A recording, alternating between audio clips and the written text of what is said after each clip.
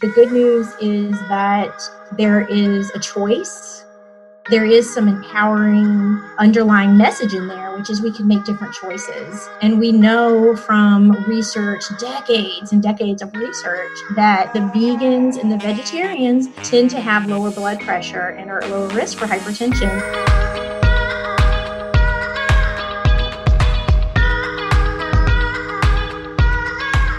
Well, hello there, and welcome to the Exam Room Podcast, brought to you by the Physicians Committee. Hi, I am the weight loss champion, Chuck Carroll. Thank you so very much for giving the show a listen this week, or a view, or a download, wherever it is in the world that you are. We appreciate the fact that you are here. High blood pressure. You know, a high amount of us have it. According to the CDC, 45% of adults in the U.S. fall into that category. Just a few years ago, in 2017, 1,300 Americans with high blood pressure died every single day. And you do the math, you break that down a little bit, that's 54 people every hour and 472,000 that year. It's a major contributing factor in both heart disease and strokes, two of the leading causes of death. And now it is the leading underlying condition with COVID-19. Studies from around the world have shown this connection, and statistics published by the state of New York show that more than half of everyone who has died there from COVID-19 had high blood pressure. And down in Louisiana, that rate jumps all the way to 6 out of 10. And if you're thinking, yeah, but none of this applies to me, I'm healthy, I eat a plant-based diet. Well, think again, because one way or another, we are all affected by it. Because the toll that hypertension takes extends beyond the body and into all of our wallets. It costs about $131 billion to treat it every single year, and that is driving premiums up across the board. So today, on this very show, we're going to see what we can do to help everyone out. We want to bring that blood pressure down, get it in the normal range. We want to help people live longer, and we want people to live healthier. So to accomplish that, dietitian Susan Levin will be joining us momentarily to take a deeper look at what causes high blood pressure, what we can do to fix it, and the foods we should be avoiding, and the foods we should be eating, right? Because it's the solutions that we're after. And plus, Dr. Jim Loomis from the movie The Game Changers will be here to share a banging recipe for beet hummus. And he's also going to answer your questions, including whether salt can play a role in a healthy diet. Now, that's a pretty interesting follow-up to the conversation we're about to have with Susan. Plus, Dr. Loomis is also going to be answering a question from Monica, who wants to know whether it's possible to undo all of the damage that a poor diet does to the body before someone changes over to a plant-based diet. So can you truly unring that bell? We're going to find out. I'm sure that a lot of ears are going to be perking up for that one. So are you ready? Let's kick things off right now with Susan Levin. Hypertension, the causes, the solutions, food yays and food nays.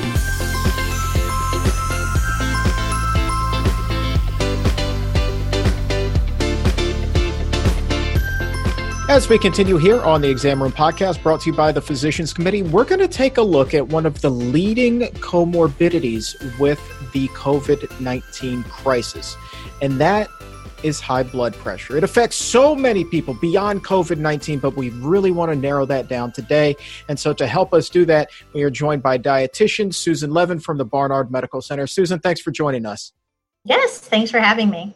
Let's start by defining what high blood pressure is, because so many of us are still accustomed to the 120/80 levels. What is the current measurement for high blood pressure? Well, that is still the biomarker that they use for high blood pressure, 120/80. You want it to be below that. And then there are tiers to your risk beyond that. But to get technical, there's two numbers. There's systolic blood pressure, which is the number on top, and diastolic blood pressure, which is the number on bottom. So you probably hear those numbers, those words thrown around a little bit. And the top number is the pressure in the arteries with every heartbeat, and the bottom number is the pressure in the arteries between heartbeats, to put it simply. But why it matters is that they're both related to the force and the rate at which the heartbeat functions. And then it also relates to the diameter of the arteries and the flexibility of the arteries as well. And we all know how important that is and how risky that can be when you start to build up plaque in your arteries and you lose that flexibility, and you literally lose that diameter. So blood pressure will be affected by that as well. Well, before we talk about foods that can both raise and lower blood pressure, let's talk about the COVID-19 time, because we've seen these stats, and I know New York State is just one of many that keep tabs on the people who are unfortunately passing from the coronavirus. Yeah. And you look at that, more than half of these guys have high blood pressure. We're seeing a lot of that. Yeah, that's right. Well, high blood pressure, half of all adults in the U.S. have high blood pressure to begin with. So even before COVID, it was a huge problem.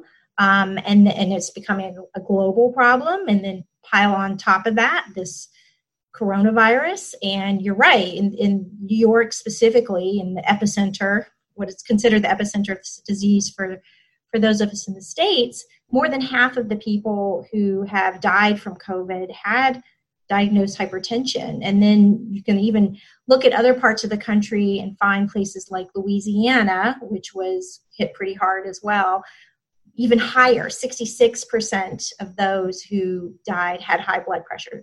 That was a number taken back in April, but I'm sure it's very similar as well. And a lot of this comes from African Americans who are disproportionately dying from COVID and are at greater risk for hypertension. So, the two together piling on each other and making everything much worse and much worse among certain populations. And, compared to white Americans, and if you pair them up by age, Black Americans are 50% more likely to have high blood pressure. So we know that there's an issue with disproportionate healthcare and disproportionate disease distribution among races. So it's a big problem. And when you just step back and look at what the World Health Organization has to say globally, that the hypertension are among the highest risk groups, obviously, from what we've said, for more serious cases of COVID, and as well as death from, dying from COVID. So they put a number on that just to give you a little perspective. If you have hypertension, your death rate from COVID is 8.4%. What does that mean? Well, if you hadn't had an underlying condition, your death rate for COVID is less than 1%. So that's quite a huge gap, and a huge risk factor is hypertension, obviously. Right. And then you, again, pulling up the New York statistics, I have these in front of me right now. 90% of everyone who died from COVID-19 in New York had at least one of these comorbidities. Of course, again, hypertension being at the top of the list. Now, you mentioned African Americans and you mentioned Louisiana specifically. Beginning with Louisiana, you think about that traditional Southern Louisiana diet, and that is very high in sodium, if I'm not mistaken. I know conversations that I've had with Josh Lajani, phenomenal weight loss story, down in the heart of Louisiana, a Cajun through and through, this gentleman. So you talk about the foods that he used to eat and how heavy he used to be. If that truly is the traditional diet down there, it really is kind of no surprise then that we're seeing so many people with hypertension in these COVID mortalities. Right. Like it has earned its name down there as the diabetes belt, the heart attack belt. I mean, and I'm from Alabama. I know of what I speak in terms of the food offered. And The good news, I guess there's bad news and good news in that. And the good news is that there is a choice. I understand cultural surroundings are huge. Your environment is huge, but there is some empowering underlying message in there, which is we can make different choices. And we know from research, decades and decades of research, that people who steer away from those types of diets, the high sodium, meat-based diets, do better. And we can get right down into the boring studies, right? The vegans and the vegetarians tend to have lower blood pressure and are at lower risk for hypertension than people who consume animal products. And I actually, a few years ago, co-authored a meta-analysis on this very topic and looking at blood pressure and the diets that relate to blood pressure. And those who cut out meat, so the vegetarians, had significantly less blood pressure than people who had what is called an omnivorous diet. And then people who cut out all animal products had even lower blood pressure. It's not news, like we've known this. And in fact, the therapeutic diet for blood pressure for years has been the DASH diet, the dietary approach to stop hypertension, DASH. Every hospital knows it and will prescribe it to people with hypertension. And it is literally based on the fact that observational studies, people who don't eat meat have lower blood pressure. Okay, so they created the DASH diet, which sort of tiptoed around that. They weren't ready. Everyone fears saying you need to go vegetarian, you need to go vegan. I don't know why, but they do. So they just kind of made a moderation version of vegetarian and called it DASH. But the fact remains that the foundation of any diet that is to help blood pressure removes animal products. And the more you do it, the better your blood pressure is. Do we know what specifically it is about the animal products that raises blood pressure? Well, we could certainly guess. One, animal products are very high in saturated fat, right? So dairy products being the number one source of saturated fat in our diets. And any animal, meat is, of course, going to have a lot of saturated fat as well. So just think about that in terms of blood pressure and the viscosity of your blood and how much harder it is to pump oil through a pipe than it is water. And the more viscous your blood, the more fat in your blood, much higher your blood pressure just to get that oil through the pipes, right? So that's probably one good obvious reason. The others include things like plants are just lower in sodium. So you're not going to have a lot of salt added or sodium added. You have traces amounts of sodium from the earth, but nothing like a processed food that you see in things like cheese or meat products, especially processed meat products. So you are just naturally consuming less sodium, which we know is important. Weight loss, people who avoid animal products tend to weigh less, and that reduces blood pressure. Potassium intake. So it's not just what's going away, it's what's coming in. So you're eating more potassium, and potassium, which is an electrolyte, and it reduces blood pressure, reduces stroke risk. We've known this for years, and we've always told people with high blood pressure or higher risk for heart disease, get more potassium in your diet. That comes naturally with a lot of plants in your diet. Folate, another, from the word foliage, or vice versa. I don't know which came first, but that helps with blood pressure as well. So making sure you're getting lots of leafy greens, nitrate-rich vegetables. So another nutrient that helps with blood pressure, often found mostly in leafy greens and some other vegetables as well, rhubarb, cilantro. So these kinds of nutrients that are so prevalent in plants, you don't even have to think about. You're just going to get them in your diet.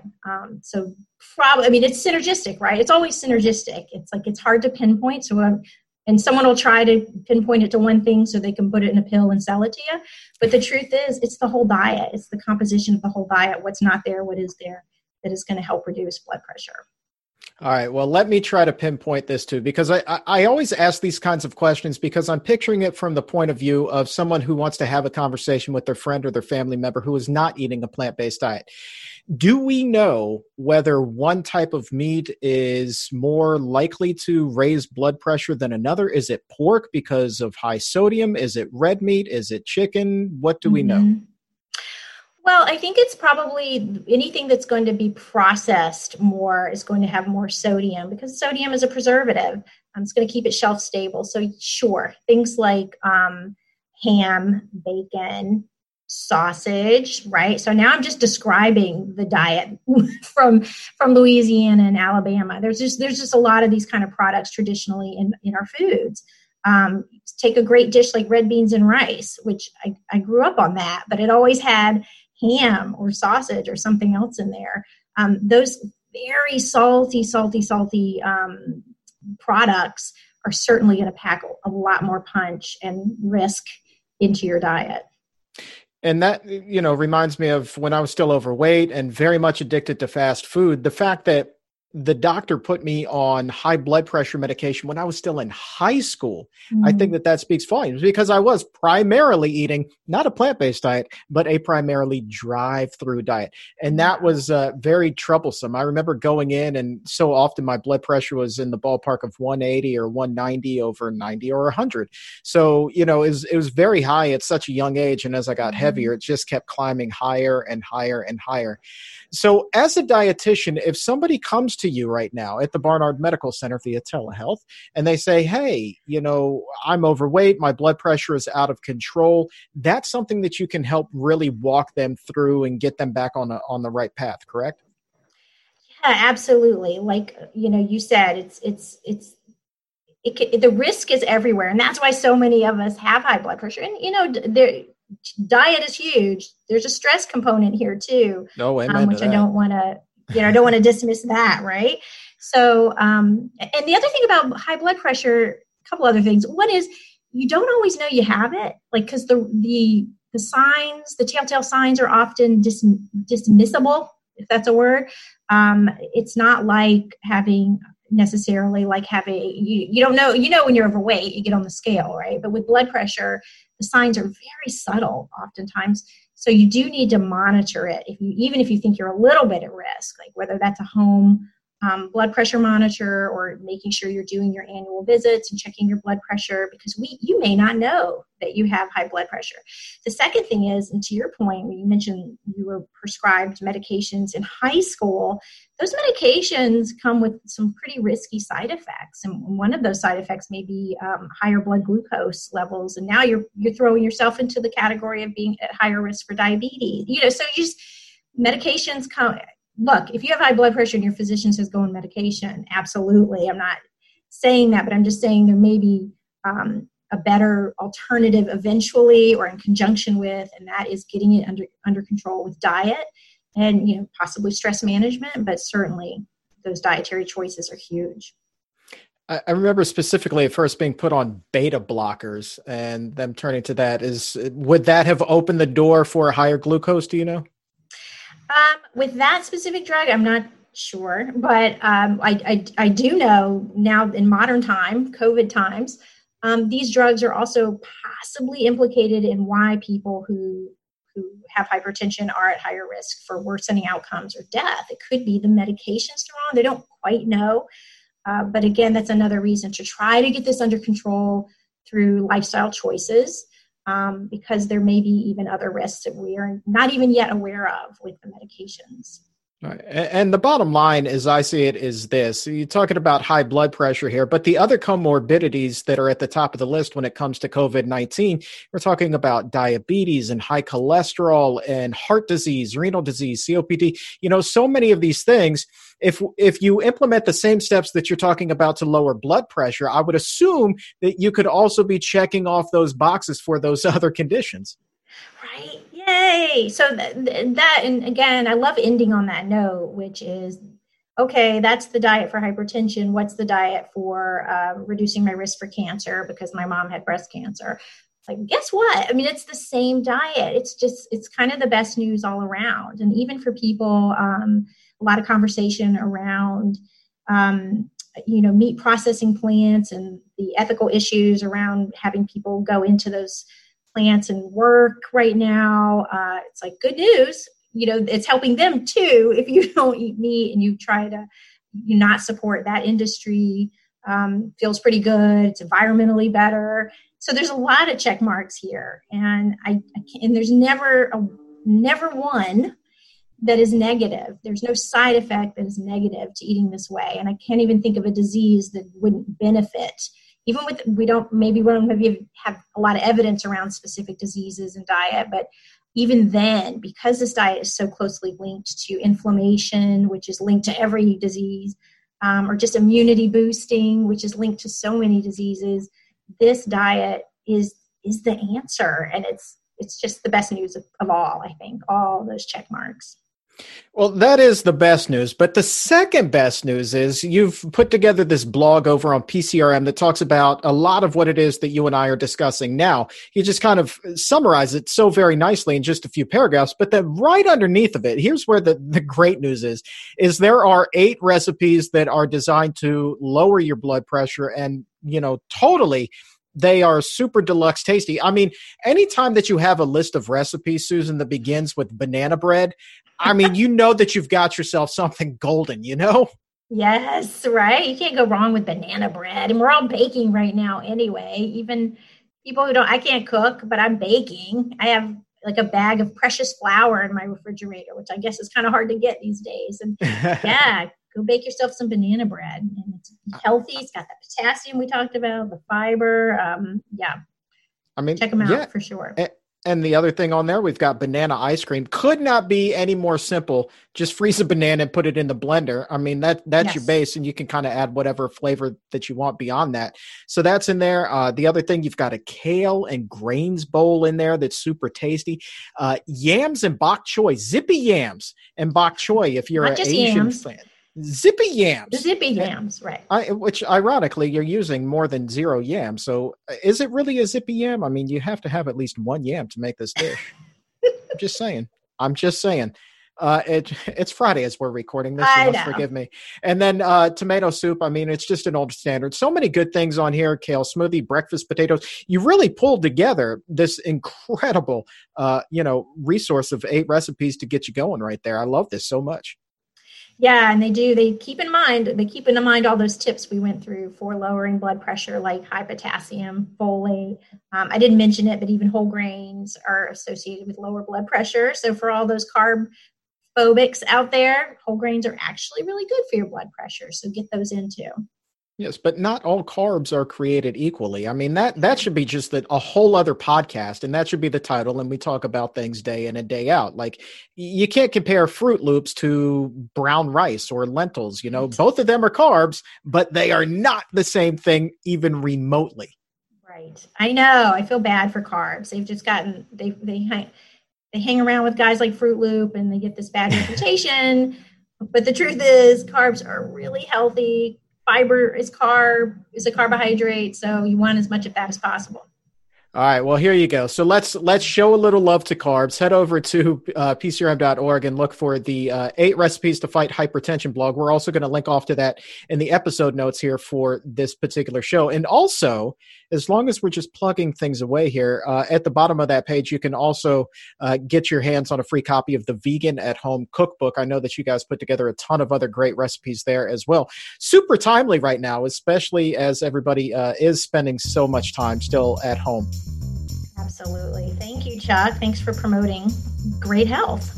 That's what I'm here for. That's what you guys introduced me to great health, so this is just paying it forward. So Susan Levin, thank you so very much for your time today. Greatly appreciate it.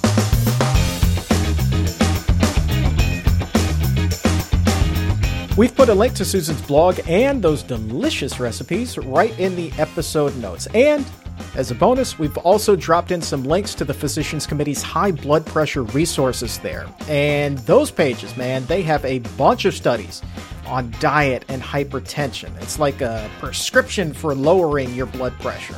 Got all kinds of things in there, like more foods to avoid, more foods to choose, all kinds of amazing tips in there. So go ahead and give that a click. But right now, Let's go ahead and turn the page. We are about to open up the doctor's mailbag, and this week we are inviting Dr. Jim Loomis on the show to get you some answers. Now, Dr. Loomis is a former team physician for teams in both the National Football League and in Major League Baseball. He also was featured in the movie The Game Changers. So there's going to be a lot of Q&A in here that is tailored to athletes, but he's also ready to talk about everything else health-related because he just so happens to be the director of the Barnard Medical Center as well. The man wears many hats. So tons of questions are coming his way, like one from David who wanted to know how can he replace oil in sautés? And Elk was wondering why she had high triglycerides while eating a high-carb, low-fat vegan diet. And Anu wanted to know about almonds and diabetes. So we got a lot to get into, lots of questions here. So let's open up the doctor's mailbag right about now. Dr. Loomis, this first question comes to us from your colleague and mine, Lee Crosby. She wants to know kindly whether you could share your recipe for beet hummus. Yeah, so I love hummus. Hummus is incredibly easy to make, and especially if you make it without the oil, incredibly healthy. And so my beets are important. Interestingly enough, so one of the effects beets have is it activates nitric oxide, and nitric oxide actually improves endothelial function. And endothelium is the inner lining of the heart of the blood vessel that controls the blood vessel constricting and dilating appropriately. And obviously, when you're exercising, you want as much blood flow as you can to your muscles to provide that extra oxygen you need to perform. And it's been shown that beets actually provide a performance advantage, and especially in endurance athletes, probably because of this activation of nitric oxide. So I love beets. And I try to put beets in a lot of stuff, including hummus. So my basic beet hummus recipe is I take a couple cans of chickpeas. I typically will drain one and leave the liquid in the other, and combine those in a high-speed blender. I put in some. I like to use roasted garlic because it's a little bit. It makes it a little bit sweeter, but you could just use regular couple cloves of garlic, a little lemon juice, a couple tablespoons of tahini, and a couple of roast beets. I put a little cumin in, maybe a teaspoon or so, and hit the blender, hit the blend button, and next thing you know, you've got this beautifully colored, healthy beet hummus. That recipe, you can, if you leave the hummus out, leave the beets out, you've got regular hummus. Sometimes for that, I'll add a little smoked paprika. But you could substitute sweet potatoes, or if it's a holiday season, you could put pumpkin in there and add a little cinnamon and a little bit of cayenne pepper. So really, hummus is incredibly adaptable. And if you understand the basic recipe, which is just the lemon juice, garlic, tahini, and chickpeas is the basic recipe, you can riff off that in many different ways. Sometimes I'll do 1 can of black beans and 1 can of hummus and add some cilantro, maybe half an avocado, some chili powder, and make a black bean hummus. So there's lots and lots of ways you can adapt that recipe to your taste and to the season, and it's really great. Well, on behalf of Lee and everybody watching, I would just like to say thank you very much. I've jotted all of that down, and we'll be promptly heading down to the kitchen as soon as we finish the broadcast today. First question, the real question comes to us from David. He writes, I'm a college athlete who currently burns 1,500 calories a day. What recommendations do you have for how many grams of protein per kilogram I should be eating? So if you look at the current RDA for protein, it's about 0.8 grams per kilogram. Now, granted, athletes do need a little bit more. And if you're an endurance athlete, it ranges in the 1.2 to kind of 1.5 range. If you're a strength trained athlete, maybe 1.5 up to 2. But what's interesting about that is that, if you are athletic and especially if you're engaged in training for an Ironman, ultra endurance sports, or you're a strength trained athlete, you're a bodybuilder, whatever. If you work that so the natural macronutrient ratios of a plant-based diet are about 75% plant-based carbohydrates, unprocessed, whole food, about 15% protein, about 10% fat, somewhere in that range. So if you work the math backwards, for someone who's, say, taking in 1,800 calories a day and of average size, maybe 75, 80 kilos, that brings you right, and you eat a plant-based diet, that brings you in right at 0.8, 0.9. But I can tell you, when I was training for Ironman, I wasn't eating 1,800, 2,000 calories. I might be eating 3,000 or 4,000 calories a day because I was burning so much. Well, when you double your calorie intake, what have you done for your protein intake? Well, you've doubled that as well. So my advice is typically not to worry so much about protein and getting enough protein. It's about getting enough calories. And if you get enough calories from a whole food plant-based diet, you really don't need to worry about whether or not you're going to get enough protein or not. Monica from Facebook. Oh, this is a great question. Are there adverse effects on our bodies if we used to eat animal products but went plant-based 3 years ago? Well, so you can't undo, in some ways, the life you've led, the lifestyle you've had up to a point when you adapt a healthier lifestyle. Some of that you can't undo, but a lot of it you can. We know, for example, if you've developed insulin resistance, prediabetes, type 2 diabetes beforehand, and you transition to a plant-based diet, that typically will get better. And I've seen lots and lots and lots and lots of patients who have actually reversed their type 2 diabetes.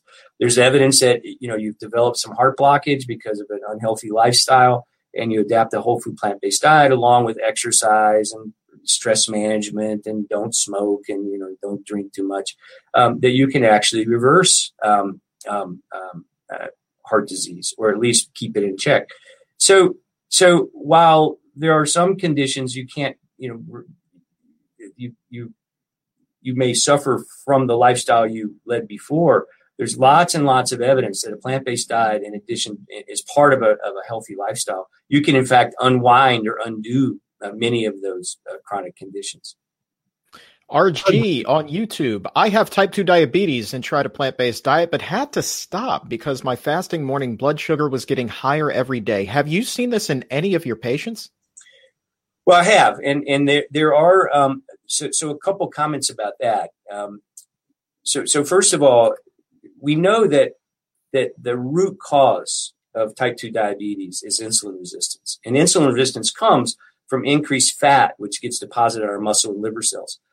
And so to reverse, to get the reason that a plant-based diet works so well for type 2 diabetics is that it actually, because it's inherently low fat, high fiber, it has a low, what we call glycemic load, which is the propensity of a given food to drive insulin levels up.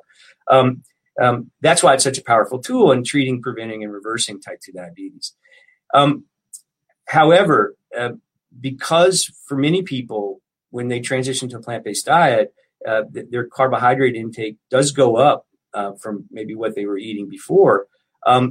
There is a lag time between the reversal of the insulin resistance and in your blood sugar, right? So there's a period of time when you first start, when you're still insulin resistant, but you may see a little bit of spike in your blood sugar because of the increased carbohydrate. There's nothing wrong with that. You just got to stick with it, because almost always that will get better as you start to reverse the insulin resistance.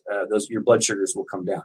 Now, that being said, you do have to be careful, because I think sometimes there is some confusion between, when I talk about a whole food plant-based diet, I'm not necessarily talking about a vegan diet per se, although a plant-based diet is vegan.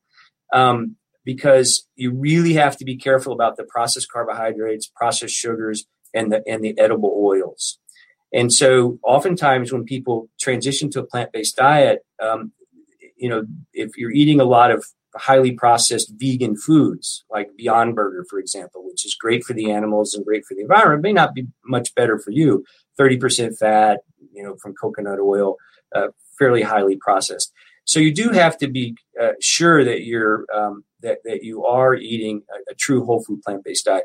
I oftentimes in that situation will have patients use a food tracker, something like Chronometer or MyFitnessPal, and keep track of it's a little tedious, but I think it's an important exercise, and have them keep track of their food intake over a 24 to 48 hour period to kind of average it out. With just a couple goals in mind, you want to be sure your fiber intake is above 50 grams, closer to 100 if you can. And then you want the percent of your calories from fat to be less than 15% and closer to 10. And if you meet those two criteria, then almost always the sugars will get better. This one comes to us from someone on YouTube. They write, do people who do intense, vigorous exercise need to consume small amounts of salt? Well, we all need some salt. We need salt to survive. It's recommended for most people you maintain a salt intake, 2,000 grams, 2,000 milligrams, somewhere in there, 2 grams. For people with high blood pressure or heart problems, you might want to be less than that, 1,500 milligrams. There's no reason to, some people argue that endurance athletes need more salt. They need to be taking salt tablets and things like that because of the sweat rates that, losing electrolytes in your sweat. The body's an amazing thing. And as you start to get in better shape and exercise more and you become adapted to the heat, you'll actually markedly decrease the amount of salt loss and potassium and other electrolytes in your sweat. Your body will learn how to hold on to those electrolytes. So there's no reason. Yes, you need some salt, but there's no reason to take extra salt if you're an endurance athlete. Comes to us from Anu on YouTube. I'm pre-diabetic. Is it okay if I eat a handful of almonds to start each day? Well, as I mentioned a minute ago, I think almonds are okay. Let me back up. So, in the initial phase, when I'm trying to help people reverse their insulin resistance, and prediabetes is fundamentally caused by insulin resistance, I do have people be very careful with their fat intake, and that includes nuts and avocados and obviously the edible oils. It typically takes anywhere from a week or a couple of weeks to a few months to truly reverse the insulin resistance. And once that happens, then using nuts and avocado in moderation, there's certainly nothing wrong with that within the parameters I mentioned before. You just want to be sure that your fat intake doesn't exceed about 15% of your total calories. That's hard to do if you're eating a lot of nuts. Now, if you're eating a few nuts, you're using avocado like a condiment, where you might have a quarter of an avocado in a burrito or something like that, then it's easy to stay within those parameters. So I think nuts are fine. I think you do have to be careful initially as you're trying to reverse the insulin resistance, but it needs to be in the context of an overall healthy diet, and it is easy. Nuts are one of those things. If I go to Costco and buy a big, bag of almonds and put them on my desk, I could easily eat, a cup or two a day. So I have to, you do have to be careful with nuts. Oh man, tell me about it. Growing up in Virginia and that just being the peanut capital of the U.S., I could blow through that 2-pound tub of peanuts, no problem. Right. Stacy on YouTube. Years ago, I learned that only professional athletes need to focus on higher protein needs. Is excess protein really necessary to gain muscle if one is just a novice weightlifter? Well, first of all, within the parameters I outlined earlier, nobody needs excess protein. There's lots of studies around that there's no strength advantage of consuming too much protein. Unlike protein, if we take in extra carbohydrate, we can store that. We store it initially as glycogen in our muscle liver cells, which we use for fuel. Anything left over, we can convert to fat to store for future use. Fat we can store for future use, but protein we can't. And so once we have met our protein needs, the needs that we have to build muscle or repair tissue or kind of day-to-day needs, whatever's left over after that actually gets converted to nitrogen and excreted in our urine. And in fact, there are many adverse health consequences of excess protein intake. Increased risk for cancer, increased risk for diabetes, increased risk for kidney disease. So within the parameters I outlined earlier, which is about 1.2 to 1.5 grams per kilogram for an endurance athlete and about 1.5 to maybe 2 for a strength trained athlete, there's absolutely no reason to take protein, any more protein than that. Interestingly enough, it's also been shown that plant-based proteins seem to be much healthier and could carry much less chronic disease risk from overconsumption than animal-based proteins. And it may have to do with the methylation of some of the amino acids. That's a sulfur moiety, they're sulfated, which tend to have carry a much greater risk for chronic health outcomes. Looks like your hummus is a hit. Tony here on YouTube has a follow-up. How can you replace tahini in hummus? Well, for those of you who aren't familiar with tahini is just ground up sesame seeds, right? And there is a fair amount of oil, but again, within the constraints, if you put a tablespoon of hummus in a huge batch of a tablespoon of tahini in a huge batch of hummus, the amount of fat you're getting from each serving is actually quite low. And again, that's why I sometimes will have people track as they're kind of getting used to redesigning and understanding the role that fat plays and how much fat they're actually taking in, using something like MyFitnessPal Chronometer to kind of track that. I like Chronometer because it actually has a very robust recipe function. So you could put in the recipe for hummus. It'll calculate exactly how much fat is in there. And then you can figure out how much you can eat on a given day in the context of the rest of your diet to keep that fat intake below 15%. All right, time for just a couple more questions. So if you have one, go ahead and post it in the comment section now. This next one comes to us from Melissa on YouTube. She writes that she has elevated lipoprotein A. She says, I eat a whole food plant-based diet and never eat oil, avocado, or nuts. Is tofu, edamame, and soy milk acceptable? I eat at least one of these a day.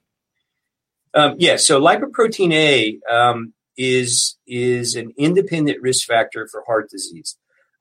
Elevated lipoprotein A is mainly driven by genetics. So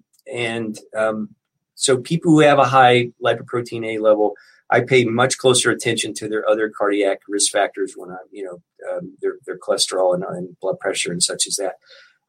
There is some evidence that diet and exercise play a minor role in lipoprotein A, but not like with regular cholesterol. There's absolutely nothing wrong with having soy-based products in your diet in the setting of a high lipoprotein A. Obviously, you want to be sure you're not cooking your tofu in a bunch of oil because the tofu will really absorb that. You want to be careful with your fat, not because of the lipoprotein A, though. It's just to manage the other risk factors to be sure that your cholesterol and such aren't adversely affected by the way you eat and such as that. We actually did a deeper dive on that recently. I sat down with Dr. Joel Kahn on the Exam Room podcast over on Apple Podcast recently, and he and I did a full half hour just on lipoprotein A. Fascinating. I had no idea what a popular concept or popular topic lipoprotein A has become. It's really, quite the underground following this lipoprotein A has. Right. Back to the hummus, man. People just can't get enough of this hummus. This next one comes to us from David on YouTube. If edible oils are not generally ideal for the body, what can a substitute be for sauteing perhaps onions and garlic? Well, you don't need oil to saute onions and garlic. So you can actually, if you get your pan hot enough, you can just directly saute you can directly saute the onions. Onions have a very high water content, so they'll actually release some fluids. My friend Karen Dugan, who has the Center for Plant-Based Living and the St. Louis Veg Girl, has some great videos on how to actually do oil-free saute. So if you're not comfortable or if you're worried about the stuff sticking in the pan, then you can saute in a little water. Sometimes I'll use veggie broth to saute. But you just don't need oil to saute or to cook with. That's a fallacy. And there's a lot of, you can find techniques on the YouTube and the internet. And again, my friend Karen has some great videos on how to do that. All right, final two questions. First one comes to us from Rachel on Facebook. Let's see if we can get her some help here. How can I get that much fiber? I'm not having any luck losing weight, but can only get in about 40 to 50 grams of fiber before I'm full. So that's the beauty. That's one reason people lose. The reason people oftentimes will lose weight is because the fiber that when we eat these whole unprocessed, these whole foods, they become calorically self-limiting because the fiber itself makes you feel full. So I sneak extra fiber into a lot of things. So in the morning, for example, if I'm going to have a bowl of steel cut oats, I might add a couple tablespoons of flaxseed. I might add a quarter cup of walnuts. A cup of blueberries. So now you've taken a food that inherently has 7, 8 grams, 6 grams of fiber into something that has 15, 20 grams of fiber. With the addition of the flax, you could use hemp seed, chia seed, something like that.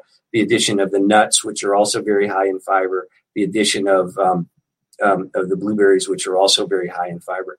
I mean, you have to remember the average American only gets about 15, 20 grams of fiber. And, some people think that a lot of the chronic disease we see are fiber. It's because we have fiber deficiency. Using true whole grains, unprocessed is another great source of fiber.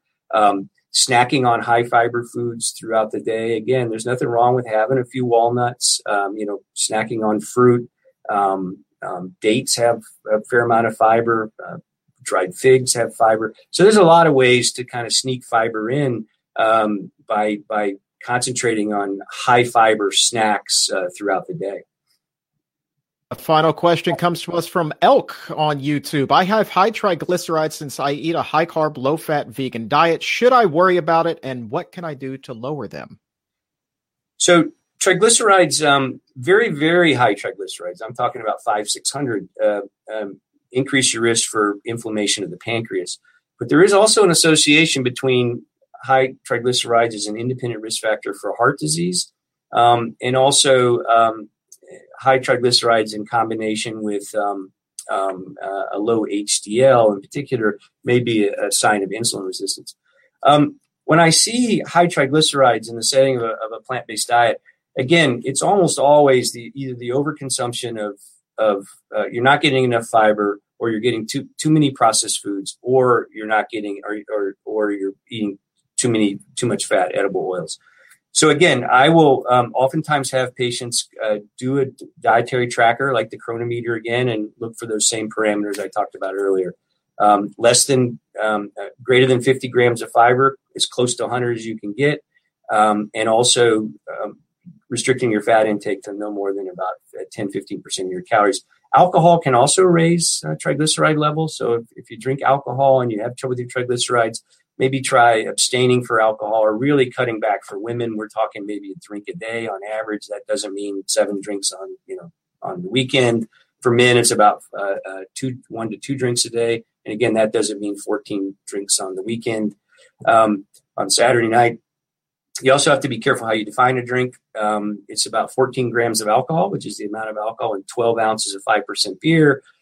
That's about 5 ounces of wine and about an ounce and a half of hard liquor. So you do have to be careful. A pour of wine could easily be 10 ounces or two glasses of wine. So you have 2 glasses of wine, now you're at 4. You go and you get a pint of Imperial Stout, at the pub. All of a sudden, that's 2 or 3 drinks just in that one pint. So that's the other thing that has been shown to increase triglycerides. Exercise is also very important as well. That will help control triglycerides. About 30 minutes, 30, 45 minutes most days, something to get your heart rate up. All right, Dr. Loomis proving that it does not always have to be 5 o'clock somewhere. If we did not get to your question today, have no fear. Plenty of other opportunities are available to get your questions answered right here on the show, because every day we answer at least one of them. And then once, sometimes twice a week, even, we do these big, long, extended Q&As. So keep on posting those questions in the comment section. And I promise you, we will do our best to get you an answer on an upcoming episode. You can also tweet them to us at PCRM or at Chuck Carroll WLC. Just make sure that you use the hashtag Exam Room Podcast. And Dr. Loomis, I can't let you go because something struck me that a lot of the questions that viewers were asking today, these are the same kinds of questions that you and your colleagues at the Barnard Medical Center can really help address. That's right. And when you, to get down to the nitty gritty about techniques, how do you increase fiber? How do you lower triglyceride? We also have an amazing staff of dietitians that are available. And you don't even have to be a patient here at the Barnard Medical Center to avail yourself of their services. If you live in Arizona, Colorado, District of Columbia, Maryland, Missouri, New York, Virginia, with a simple referral from your primary care doctor, we can set you up to have a telehealth visit with one of our dietitians, and they can help guide you through the nitty gritty, of fine-tuning your diet to be sure that you're eating as healthful as possible. I know I've talked about this a little bit on the show. My wife has sat down with Lee via telehealth and Lee Crosby and really just honed in on her diet. And I've said this as well. It's like she thought she was doing so good, but Lee was able to pinpoint some areas where she could do so much better. And she was so just excited by the prospect. Like, she walked away all kinds of energized by this. And I'll take it a step further, too, is I was reading a medical journal recently, and they spotlighted 2 case studies of type 1 diabetics who were really able during the pandemic to improve their health overall because of telemedicine specifically. I mean, they just brought those diabetes right under control. It's pretty powerful stuff. Call it the 21st century doctor's house call. That's exactly what it is. So to make your appointment, visit barnardmedical.org or call 202-527-7500. Again, 202-527-7500. You see that number right there on the screen. Available Arizona, Colorado, California, DC, Maryland, Massachusetts, Missouri, New York, Virginia, and Kentucky now, thanks to Lee Crosby. So, Dr. Loomis, I know you and everyone there are keeping busy. So thank you so very much for taking the time to join us today. Yeah, thanks for having me, Chuck. Always a pleasure.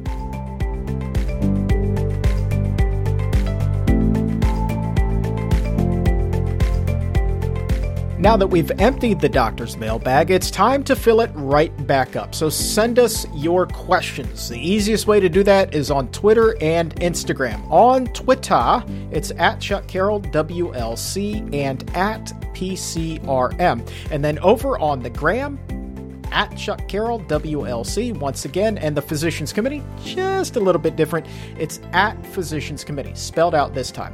Just make sure that when you send us your questions, be sure to use the hashtag Exam Room Podcast.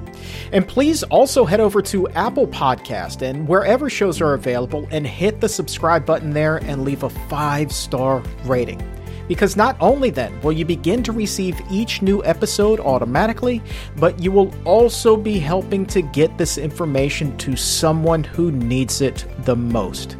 Because the more subscriptions and the more good reviews we receive, the higher the show climbs in the podcast rankings. And the higher it climbs in the rankings, the easier it becomes for people to find us and learn all of this potentially life-saving information. And did you know that you can catch up on the Exam Room live every weekday, Monday through Friday at noon Eastern? That's over on the Physicians Committee's Facebook and YouTube pages. Brand new show, just about a month old. Dr. Barnard and I get on there live every single weekday and just bring all sorts of fun facts and information your way. And on Monday's show, as a matter of fact, he really sounded the alarm for meat plants and COVID-19. I'm talking about louder than that alarm has been sounded before. Because now, USDA inspectors are speaking out about the dangers in the slaughterhouses during the pandemic. Scores of them have gotten sick, and several have even died. And we're not talking about the workers who have already been swept up in outbreaks at these plants. We're talking about the people who are tasked with keeping these plants safe. They are now falling ill. So this is a really amazing, extraordinary, and important conversation with Dr. Barnard. So check that out on Facebook and on YouTube. And don't forget to tell a friend. Join us each and every weekday, noon Eastern, right over there on Facebook and YouTube. But for right now, I'm just going to wrap things up for us. My thanks again to dietitian Susan Levin and Dr. Jim Loomis for joining us. And for everyone here at the Physicians Committee, I am the weight loss champion, Chuck Carroll. Thank you so very much for listening. And remember, stay safe and keep it plant-based.